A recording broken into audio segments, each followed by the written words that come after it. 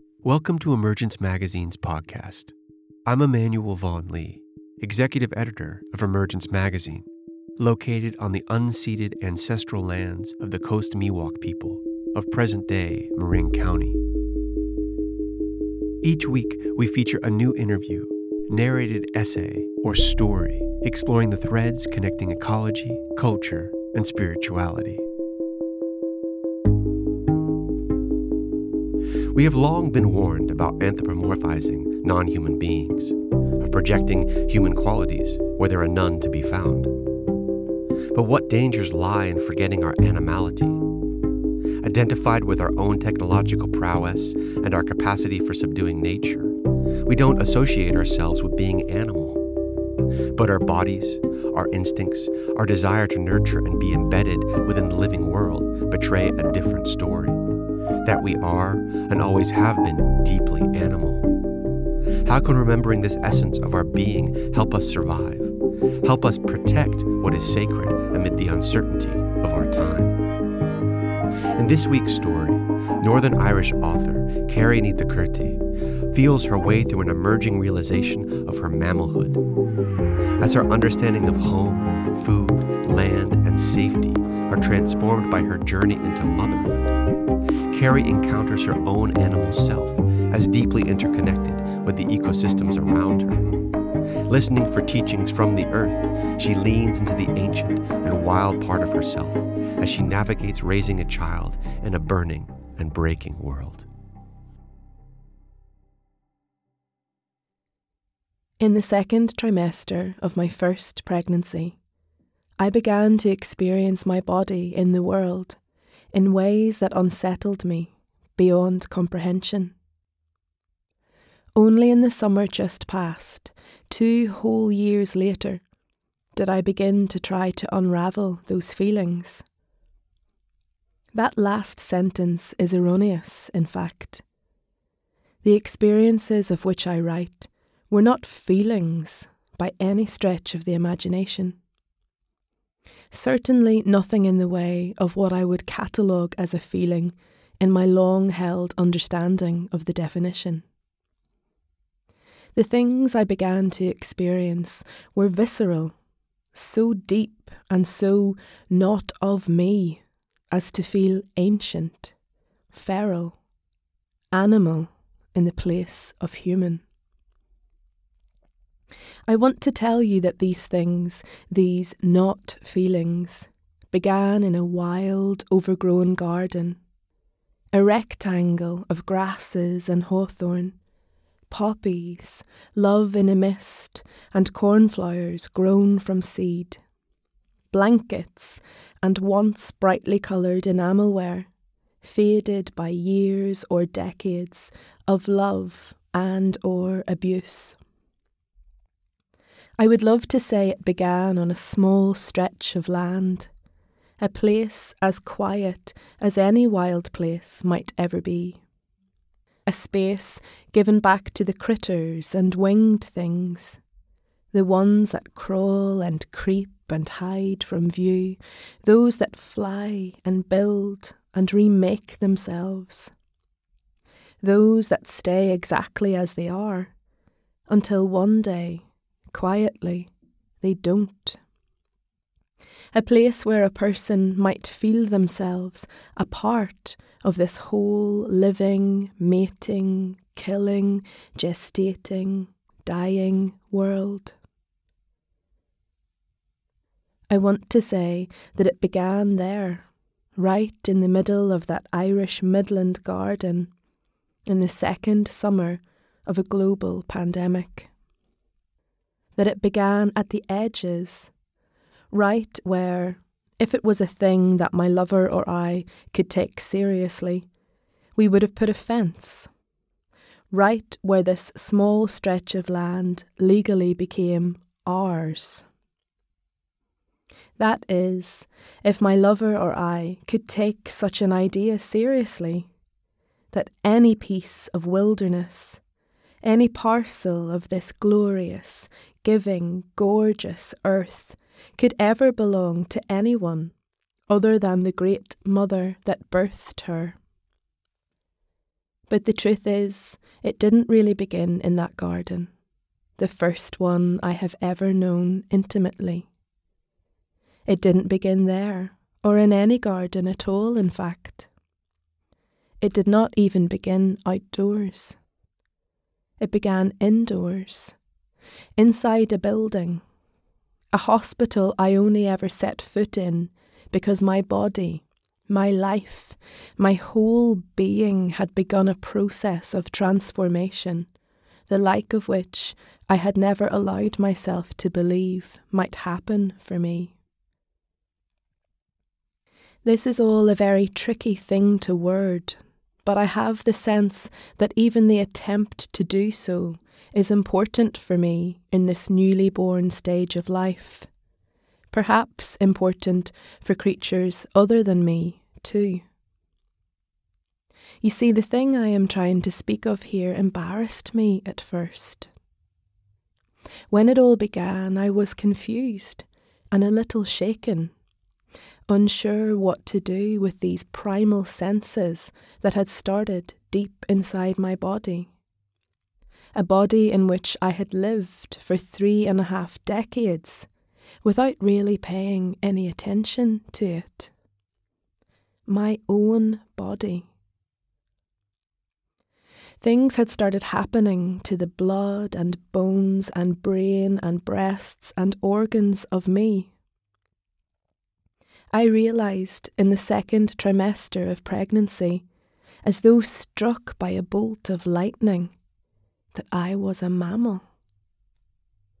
That I was a female mammal, carrying inside of me another mammal, my offspring. Suddenly, every single thing I thought I knew of this world, my ideas on home, food, communication, justice, land, water, threat, safety, and more, was shaken up from the inside out. Never had I felt myself such a part of a planet before, an ecosystem, a species. Never had I felt the animal that I am so keenly, so bodily, so terrifyingly. In trying to give voice to motherhood, I am trying to give voice to mammalhood.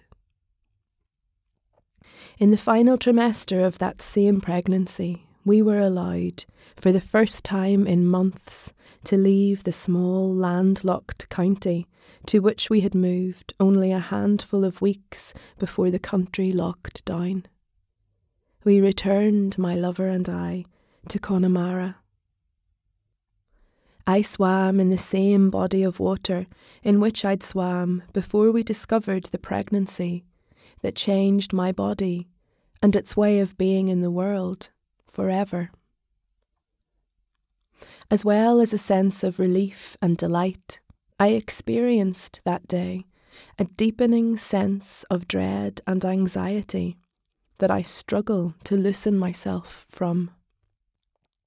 Even now, 2 years later, this place brings something inside me to the surface, something that leaves me wheeling, unsettled. Perhaps the memory of that fiercely longed for, but heartbreakingly lonely pregnancy is to blame. Nothing in that deeply transformative time period was how I had ever imagined it might be. To grow a baby, hidden away behind closed doors, as an already aching world grew more fearful, more divided, was not easy. Or perhaps when I am in Connemara, the most beautiful place I have ever known, the weight of much, both unseen and unheard, presses more keenly upon my body, leaving me feeling dizzy, making me feel outside of my own body in ways I might never fully grasp. Some places have a knack of reminding us of all that we have already lost, all that still remains to try to protect. As someone who has struggled with their mental health for over half of their life, it is often difficult to unravel the various threads that tangle themselves around my throat. Sometimes it is hard to even remember where any of it all began. Trauma is a strange old thing, always there, so embedded that you forget that it's not visible to those around you, a creature only you can really see. Here I am, back again, wading through the memory of that swim, right back at the cusp between here and there, then and now, waiting to bring my first child into our world. But the memory shifts, and I'm not in the water any longer. I'm in the car that my partner and I used all our savings on. A reliable car that would keep our baby safe, we hoped, from all harm. We are talking about where we should move to as soon as it becomes safe to do so, about what changes we must make in our lives to keep this wee unborn being safe. We are moving slowly along the motorway, on our way home, when out of nowhere a mother duck leads her ducklings across the tarmac in front of us. My partner cries out, swerving as carefully as he can, managing only just not to hit them. Seconds later, the large jeep behind us ploughs on without a second thought. My partner is suddenly screaming at the top of his lungs, crying out in a way I have never seen him do in all our years together. Anger and worry and the weight of so much more than the safety of those ducklings is playing out here in our car. How, I ask myself, have I never seen such tenderness in my partner before now? I watch as his body gives itself over to the mammal that he is, while safely keeping our car on the motorway, a stretch of road built over the home of the duck and her babies. Here I am in another home, a stone railway cottage at the end of an isolated laneway where we know almost no one. There is no community of which to speak. No one stands alongside us as we try to rear our son the way we know we should. No one holds us as we try to hold him, tenderly and with gratitude. We know it is not supposed to be this way. Raising a family should be a shared responsibility, but we have lost much, so much, that finding our way back to this way of living is going to be a long journey. Outside, as my son sleeps, I hear the big truck with which he is so deeply obsessed. The machine that rips up the grass, envelops it in plastic, and sends it off to feed to someone else's cows. The last time the man driving the tractor came, he stopped to show it to our son. On the large blade at the back of it, I found the mangled body of an exquisite dragonfly. I carried it in one hand, my son's hand in the other, to lay it in the shade of our rosebush, now taller than our house, the first plant my partner and I bought together, back at a time when I was convinced I would not make it through to winter, let alone the summer that would follow. So severe was my depression. The man who allowed this perfect creature to be broken in this way is the same man who took time out of his day to let my small son explore this vast metallic creature he holds in such tenderness, explore the very machine that annihilated the home of that beautiful, iridescent creature. When he wakens in the dark of night, he is whispering, "Big truck," and smiling. We were told never to view creatures as being at all similar to us, not to anthropomorphize, to keep a distance every step of the way.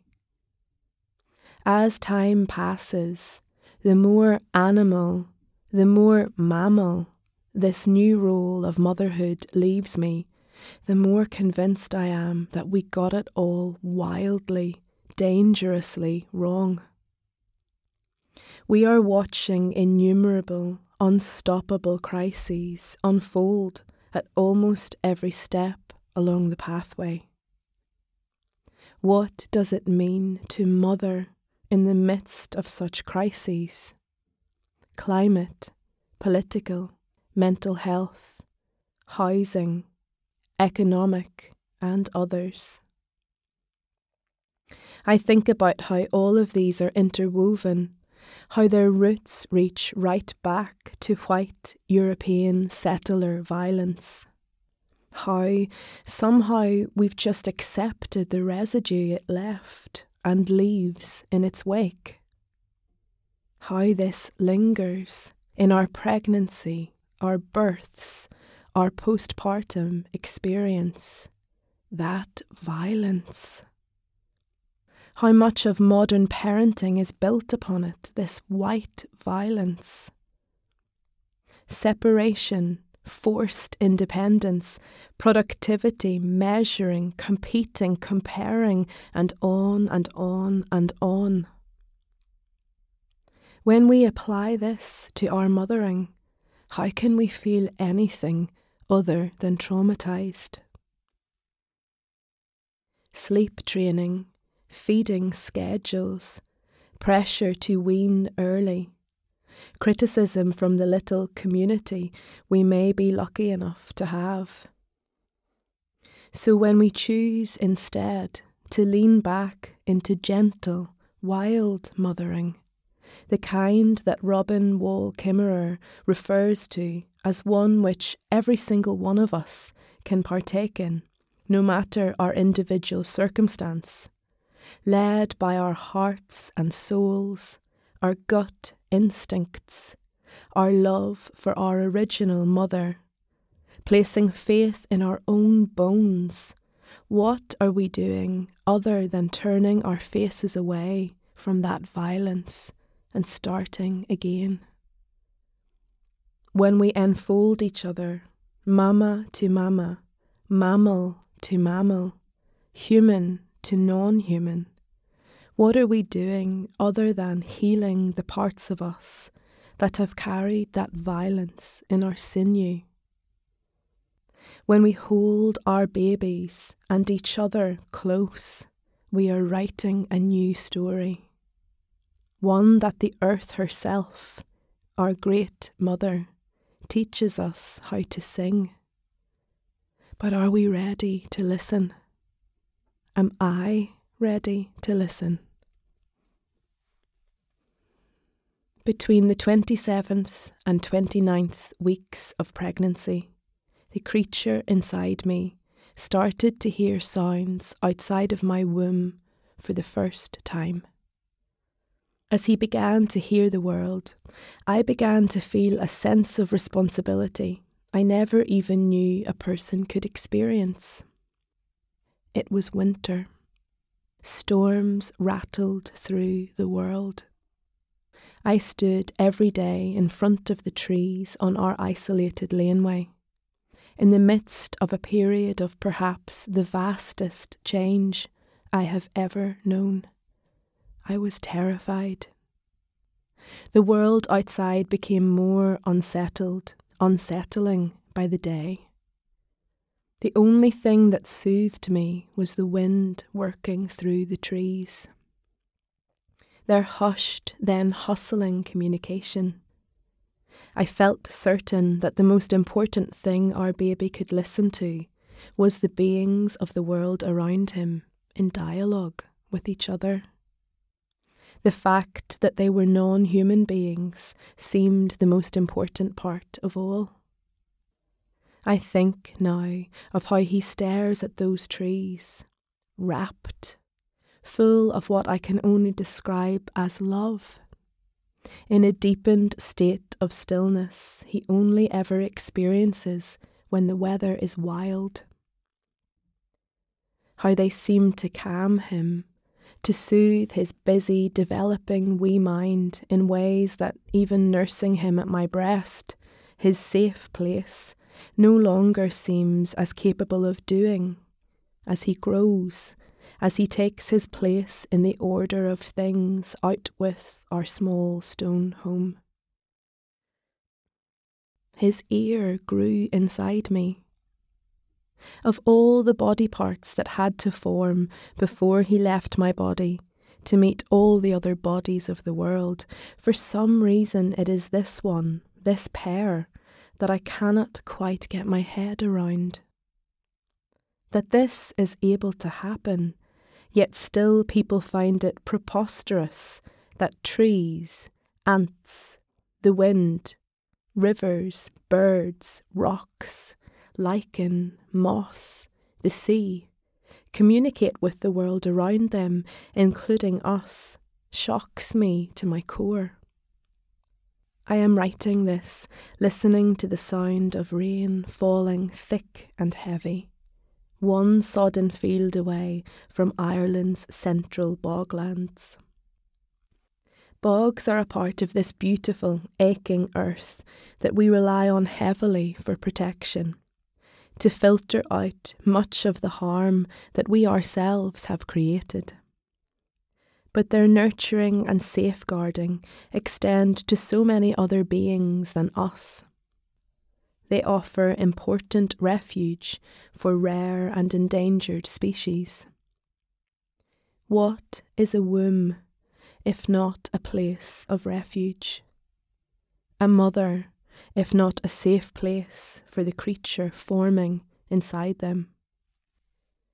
I remember trying to sleep, the whole ward drowning in fear and tears at the height of the pandemic restrictions, telling the babe inside me all the things I would show them one day. Soothing my terrified maternal brain with lists, butterflies and moths, seas and rivers, hills and mountains, trees and flowers, moss and lichen, snow and fog, and sun and light, and all of the light. Oh, my wee one, the things that I will show you, the things that we will see together, this world that you will see. What happens, though, when they leave the womb? What can a mother do when those outside are ripping up bogland, tearing down trees, poisoning rivers, abusing to the point of extinction? How can a mother keep her baby safe in a world that is burning and breaking, losing and aching, dying and mourning? We continue to struggle with this extra responsibility that has been given to us, where and how to live in these days, as we raise a young boy who so dearly, so deeply loves this earth and all her beings. I turn to a space many of us inhabit daily, one that perhaps, unlike many of the physical spaces the world over, became more visited, not less, during the various lockdowns of these last years. On Twitter and on Instagram, I post an image of my hearth, a large piece of wood attached to the wall of our small living space in the first winter of the pandemic. A white wall.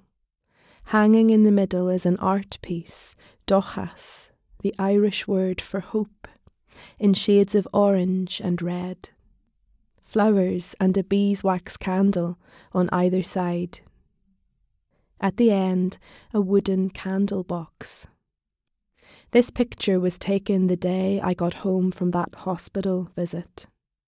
This beam which my partner hung when he was not allowed to be with me had been dragged by his own hands out of a skip in Galway on that duck day, as a wee boy searched to no avail for the key to the small lock he had found just underneath it. He made the candle holder from scrap metal. The frame and candle box are his handiwork too, made from branches of the sick ash tree that came down the weekend we conceived. Accompanying the image, what does shelter mean to you? What makes you feel safe? If you had to define home in a few words, what would they be? Almost all the responses came from women. Almost all those women were mothers. I knew that I would be moved by the responses. Of course I was, but I don't think I quite grasped the effects these answers would really have on me, on my animal body. There were some domestic, object-based responses. The smell of coffee, mismatched crockery, slippers, books, an old sailor's duffel bag, etc. But generally the answers were not tied in any shape to an interior living space. Quite the opposite, in fact. I am drawn, it must be said, to lists of many forms, but this particular one has been quite something to bear witness to. It has been life-saving for me, and I do not use that term lightly. And so here it is, that list, for you, for me, for every creature in the world, for the earth herself, by whom we are granted various forms of shelter, innumerable ways to keep each other safe, the only home we can ever hold as ours. Home is sunrise and rain on skin. Home is kinship, protection from the storm. This exact response occurred 3 times. Relief. Somewhere you can feel able to sleep. Home is growth. It sounds like laughter and busy bees in the garden, a quiet place of refuge. Home is waking up before the sunrise because of the sound of the birds. Shelter is safety from suffering the cold frost of life. Somewhere to feel connected to those who came before me. Home is moss, lichen, trees, the sea, woods, rivers, the wind howling in the Hebrides, seabirds, rain, wild, rugged landscapes. My love, my child. Insert name after name after name. I lie in a small room of a small cottage, in a small county, on a small island, with a small boy asleep on my chest. Outside, the late afternoon sky is blue. the approaching autumn winds are dragging their dancing electric bodies through the tall trees on the laneway. Trees that tower above a wooden for sale sign and a wooden children's go-kart. All these things, that mother, that place, that sun, that season, that wood, are in quiet kinship with each other in myriad ways. All these things dance in their own way with those restless magnetic winds. The only sound, aside from the winds, is the sound of our breath, our hearts, the sound of our being. There is no sound in the whole world that could mean more to me in this moment than this. No sound that could call me more fully to action. I close my eyes and try to hear each thing individually. The sound of my own chest, rising and falling, rising and falling. The sound of his wee involuntary suckles, lips making a circle around my breast.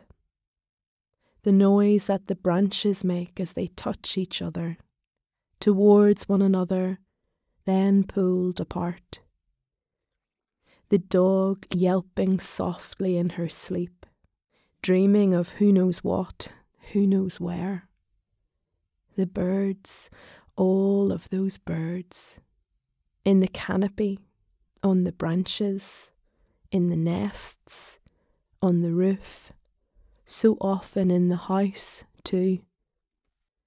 But I cannot untie them from each other. I can't loosen one coloured thread from the whole quilt I have been wrapped up in on this cold, ordinary September day. Suddenly, all out of nowhere, buzzing. Buzzing that seems almost circular, making its way around and around, drawing a circle above our heads with its fizzy echo. A bluebottle is caught in the web of an amber-bodied spider. Within less than a minute, the buzzing stops. It is as though all the sound has been bled out of the world. It feels, although I know this to be an impossibility, silent. I wonder if my sleeping son has noticed the almost silence. If he is listening to the gaps in between what is and what is no longer. I think about listening, about what it means to find a still, quiet place in the midst of such deep unsettling and uncertainty, and what listening really means. I wonder if he will always listen to the trees, if he will always let me sing to him this mammal song of milk and warmth and sleep, this song of home.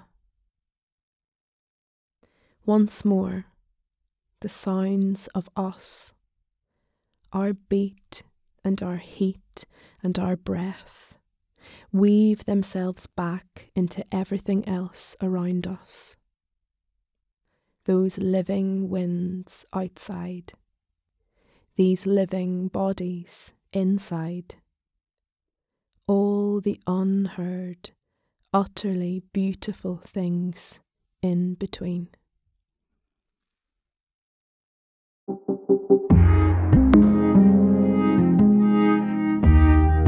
This December, Emergence Magazine is doing something different. I'm bringing a special immersive exhibition exploring the theme of shifting landscapes to the Barge House, a dynamic multi-story industrial exhibition space in the heart of London for a limited 10-day only run. With immersive works from 9 artists, including brand new work from the acclaimed art collective Marshmallow Laser Feast, along with a series of special events, This exhibition invites you to open your imagination to our entanglement with the biosphere and explore our shifting landscapes. Find out more and reserve your free tickets at emergencemagazine.org/London Exhibition.